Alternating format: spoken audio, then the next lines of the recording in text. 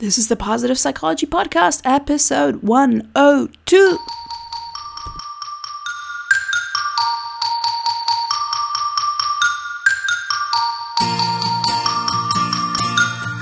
Welcome to the Positive Psychology Podcast, bringing your earbuds the science of the good life. And now, your host, Kristen Trumpy. Tal, welcome to the show. Could you introduce yourself, please? Sure.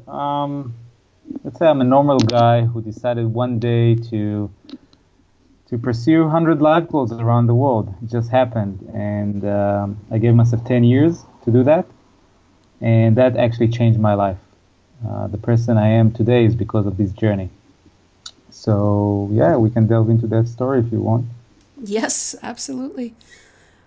How did you come up with a time horizon of 10 years? Because most people get super impatient even after 10 days. Just, we had a meeting with a few friends of mine, and we talked about life goals and bucket list, and one of my friends said that he doesn't believe in bucket list and the whole life goals philosophy because his dad died when he was 40 years old. And at the time I was 30 years old, and when he said that, something hit me, and I said, how would I live my life if I only had 10 years to live? And the answer was pretty straightforward, that I wouldn't delay my dreams. I would live more consciously. I would really go for it. And so that's how the 10 years came up. But I think if I think about the 10 years, I think it's a good time to really pursue big goals or big dreams we have. Sometimes like 1 year is not enough. And actually thinking about a lifetime, that may be too much, So I think 10 years is a solid amount of time to develop. All right. So based on your upbringing and things, do you think anything prepared you for actually following through? Because a lot of people, a lot of people make life goals and don't follow through.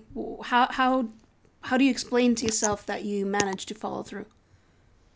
Well, the first big goal, I really enjoyed it. I think what happened is it's just fun. I really enjoy pursuing big dreams, and when I realized it's so much fun, it gave me the power to kind of pursue more goals. But I think it just really unfolded from one goal to another. Actually, at some point along my journey, I decided to quit the whole thing. So it wasn't just straightforward. It wasn't just a smooth sailing. The first goal was so enjoyable that I said, all right, I'll go for the next one, and then I went for the next one. It was just more of a journey than something that I knew from the beginning that I'll achieve. So you don't think that's something from, maybe something your parents taught you or something about growing up prepared you for this? Or you just think, no, it was just so enjoyable, that was all I needed? Apart from that time when it got hard. Well, I would say that in my essence, I'm a growth-oriented person. So I didn't know that at the time. When I was younger, I didn't know that I'm so growth-oriented, but it was my essence. So when I think about my life, if there's one thing that has never changed, was the fact that I love challenging myself and growing. I think what really changed in the sense of the 100 life goals was that I found out that I really love big goals, and that I actually thrive when I set them. The challenge actually made me more alive. And that was the big change. But before that, I always kind of challenged myself a little bit here, a little bit there. And so overall, I already had the foundation, I guess, Okay, that's an interesting point. Because the research is kind of squarely on the opposite. The research kind of says, start really small, do these micro habit kind of things, and then build up to it. But you're saying, you know what? Nope. For me, I needed the big goals. And so that people can imagine what big goals you mean. One of them was the Ironman in New Zealand. Can you talk about that a bit? Yeah, let me just say that when I say big goals, I gave myself enough time to have actually smaller goals within those big goals. So I agree, having milestone goals that are smaller are great, a great foundation, let's say. But what I find about big goals is that they have a lot of inspiration when you set them. So when I say they, I mean like you may be more inspired by having a big goal than, let's say, a smaller goal. Like, let's just take the Ironman triathlon because you mentioned it. If I set like a smaller goal, like let's say a small triathlon, I may not have the same inspiration or same motivation as when I actually said the Ironman triathlon. It was so big, it was so inspiring that I say, yeah, I'm going for it. I'm going to sacrifice. I'm going to embrace pain. I'm going to experience like certain things or challenge myself basically. Specifically, I mean, the Ironman triathlon required a lot of habits. It required to adopt a lot of habits. And I'm really thankful, actually, for that journey because it taught me the power of habits, like waking up really early in the morning, tracking my time, mastering sleep, like, you know, a lot of like small things that when you join them together created a very worthwhile journey. Can you take us through maybe what do a 3 days or a week of Ironman training look like, just so that people can really imagine what this means? Well, at the time I had a full-time job, so I had to train it before going to my 9 to 5. So I would wake up at 5 a.m. I think 6 a.m. I was already in the pool, usually like an hour and a half training in the morning, every morning. 6 days a week, and then like when I finished my work, like around the evening, then I went for an hour and a half, either a run or a ride or bicycle ride. So probably I would say like 3 hours every day, and then on the weekends, it used to be like 3 hours on Saturday and then 6 hours on Sunday. So it's basically, if I can summarize, it would be like 7 days a week training, and then like every 2 weeks there would be 1 day off. Wow. So what other goals did you have? Like during that journey, during the Ironman journey? No, beyond the Ironman. So you set yourself 100 goals, and what other goals did you have? So I made sure that every year I would have like one big goal, and then every year I kind of transition in a different area of growth. So the first year, for example, was the year of socializing. Then the year was the year of fitness, where I did an Ironman triathlon. Then the third year was the year of, I call the year of freedom, where my big goal was financial freedom. And just maybe I'll give an example how I set smaller goal along the year in order to achieve financial freedom. One of the first goal was to clear my debt. Then another goal was to generating passive income. Like I think it was $1,000 a month. I think it was. Then another milestone goal was to achieve location independence, and then I reached like the financial freedom just to show like how I structured it in a way that supported the big goal. But other years, I mean, I had goals of like I don't know, learn drumming or dancing salsa in Colombia or Muay Thai in Thailand. I tried to make it fun. So who are your influences? Because when I started reading like those first 3 chapters that you sent me, I was very much reminded of Tim Ferriss, and then a couple of pages in, it says that you mentioned him. Can you talk a little bit about your influences on this journey? Yeah, Tim Ferriss is a good one. I have to say, when I read the book, The 4 Hours Work Week, I was like, oh, this guy's talking about my life. So it was like, I mean, the book was written, but I was already in the journey, on my journey. He's obviously an amazing writer and a big influencer, and he shared his lifestyle, which inspired a lot of other people. Other people are Chris Gallibulo. I don't know how to pronounce his name so well, but he wrote the Art of Unconvention. What's the name of the book? I forgot. The Art of Nonconformity. Yes, and other amazing books like $100 Startup. So there's quite a lot of influencers. Right now, I don't have like specific people that I follow. I'm more in tune with my own inner GPS, and just go wherever I feel to go. So can you situate us in time? From when to when did this journey happen? And also in space, because it's some of it is in Australia, or all of it? Well, it started in Australia. Yep. And then it went all around the world until I ended it in Israel, actually, where I was born. It started like around 11 years ago and ended a year ago, so exactly 10 years. Wow. So how was that at the end? The end was hard, actually. Like, the last goal was to compose an electronic song, and I really struggled with it. I thought like it'd be easier because, I have all this knowledge of how to set goals, I was connected to certain people, already had a blog that was popular, so I could ask for help. But then, like, what I like about challenges sometimes, it makes you humble. You realize that, like, you may struggle, but everyone else is struggling, and that's okay. That's part of the journey. Actually, challenges are not, they're okay if the goal is meaningful enough, then a challenge is not a problem. So I think that mindset really helped me with the last goal, which was pretty hard for me. And then, like, when I ended it, I already had like a pretty clear direction that I don't want to set another 100 life goals. So I allowed myself to explore myself a little bit more and decide on something that I want to delve deeper, rather than, again, like set too many goals in too many different areas. Right.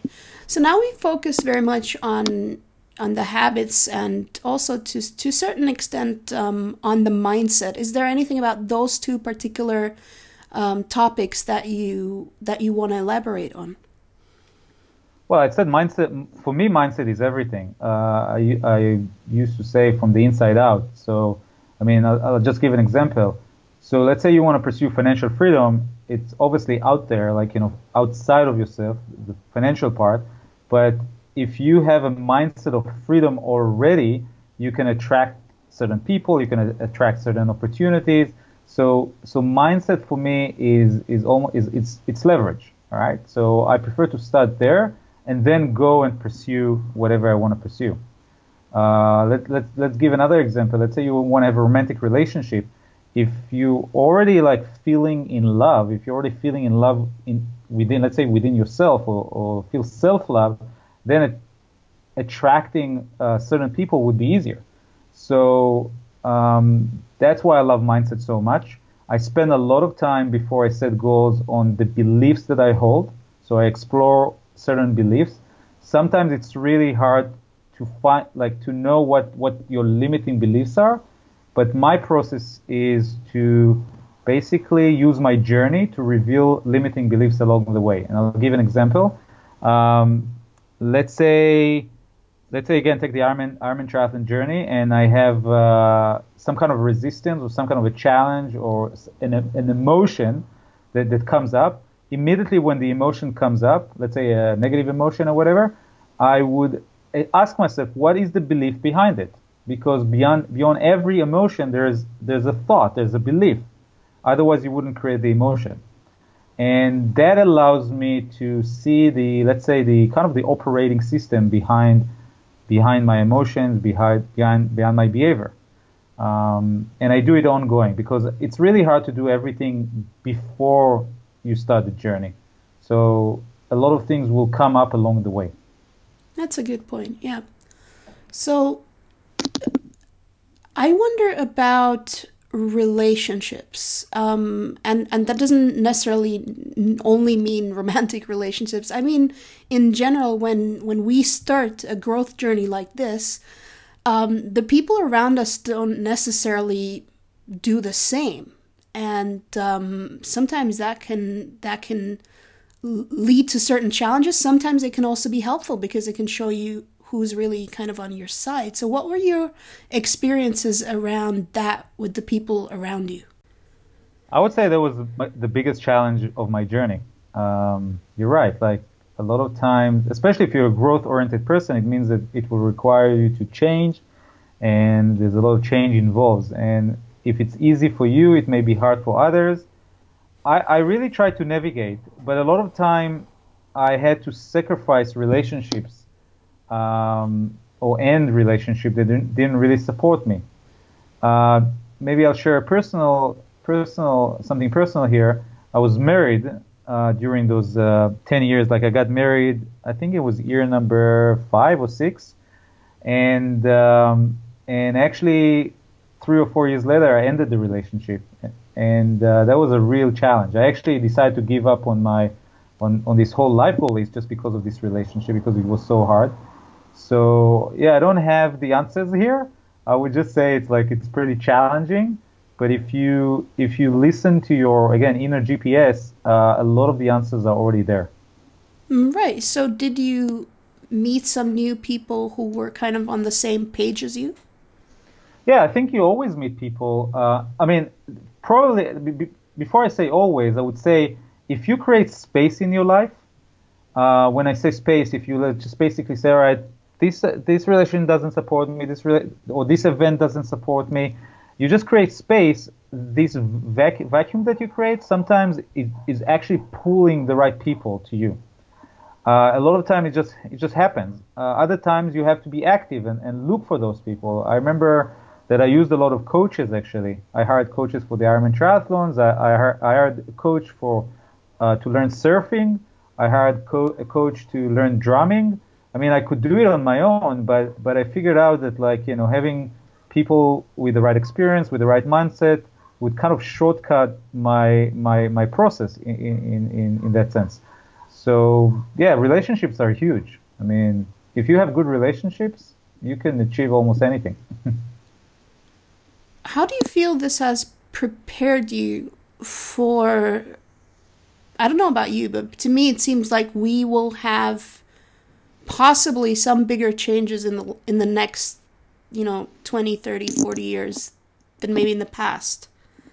So I'm wondering, how do you feel that this journey has prepared you for what's coming? I hope it prepared me. I think, I mean, even the next 5 years, just take the whole Bitcoin and financial changes that is happening. What happens really is, like, changes become faster and faster, especially with technology, and also with globalization. We are more connected, so information pass to very, very fast these days. So I think hopefully again I'm prepared, just because I'm not resisting change. Actually, on the contrary, I like change. And also another thing is, like, the whole idea of embracing discomfort or embracing pain. I'm okay with discomfort. And I think someone who's not okay with discomfort may actually be challenged, because, the world is changing. There's nothing to do about it. You can either accept it or resist it. So I feel that this journey hopefully again prepared me for the changes to come. So what do you feel is transferable to people who might not have the circumstances to just disappear? Let's say they have children, as I know a lot of my listeners do. What do you feel is applicable that you learned back home in a more, regular life? Yeah, well, the first few years, I had like a very stable home, a stable place. So I can relate to that. I had a 9-to-5 job and all of that. I would say that, again, if we take the whole idea of embracing discomfort or challenging yourself, let's say, consciously, a lot of time we are challenged and it just happened, but we can challenge ourselves to kind of build that muscle. So I like to, sometimes take like a 30-day challenges. It could be I'll just give an example. A friend of mine just took a 30-day challenge to record her on Facebook Live, just record videos of herself. And, a lot of resistance can come out of that. But the gift is the person that she's gonna become because of that journey.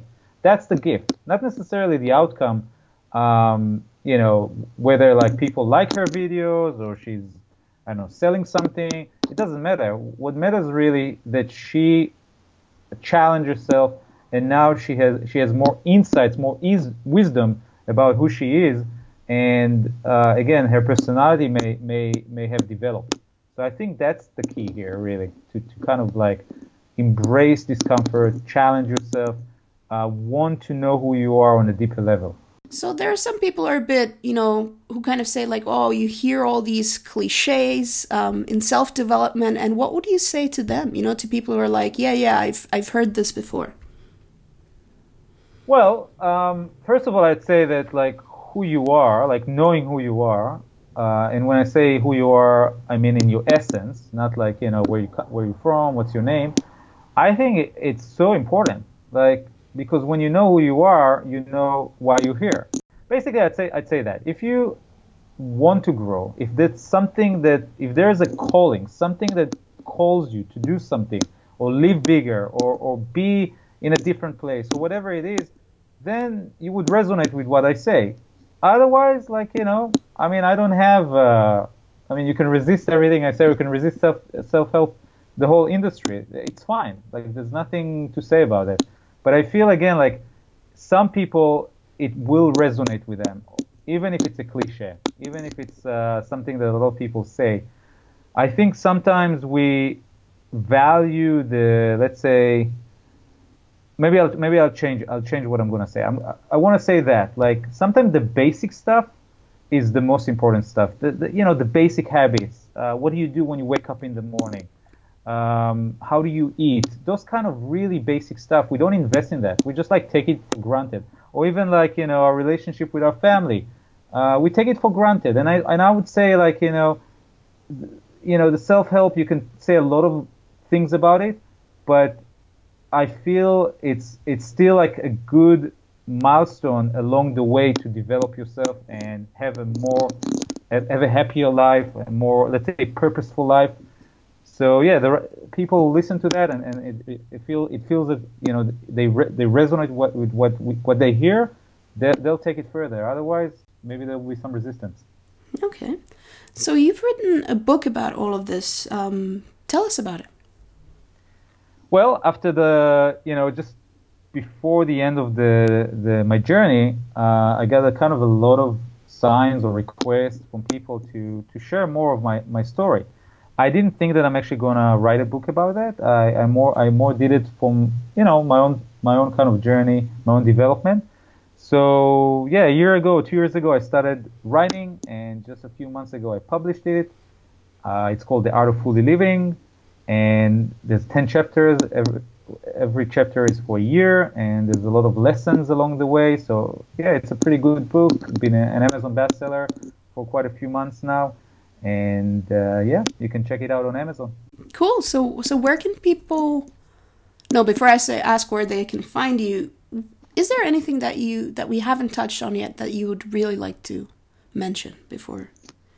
Yes, I'd say happiness first. So this is something I figured out along the way, and I wish I knew it like in the beginning of my journey.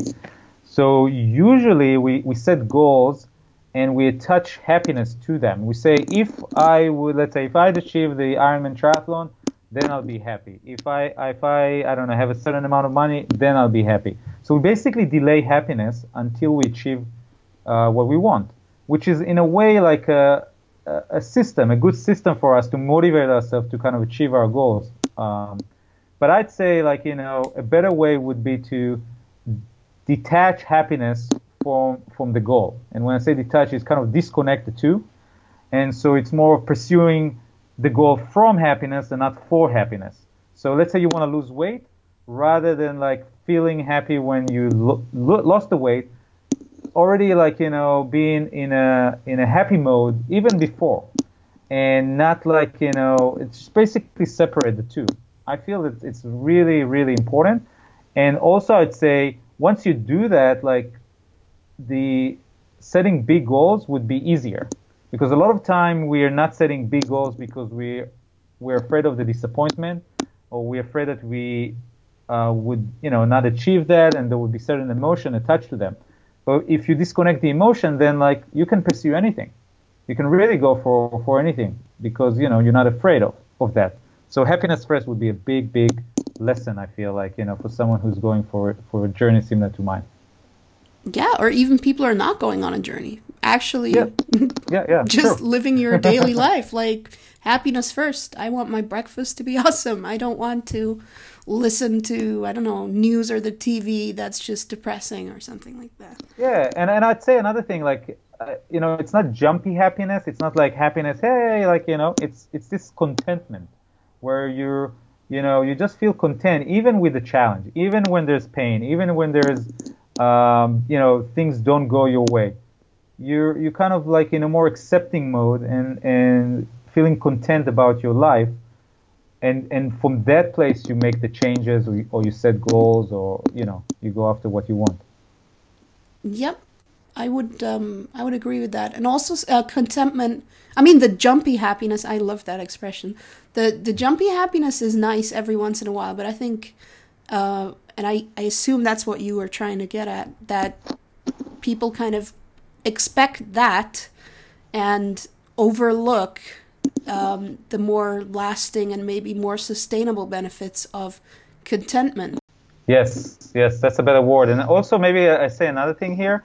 There's a lot of people want excitement, and I also like excitement, but I would say there's a better word than excitement, which is aliveness, which I've heard from someone I really like, a mentor of mine, and he taught me to, sometimes that, not to pursue excitement, because when you're too excited, you don't see everything.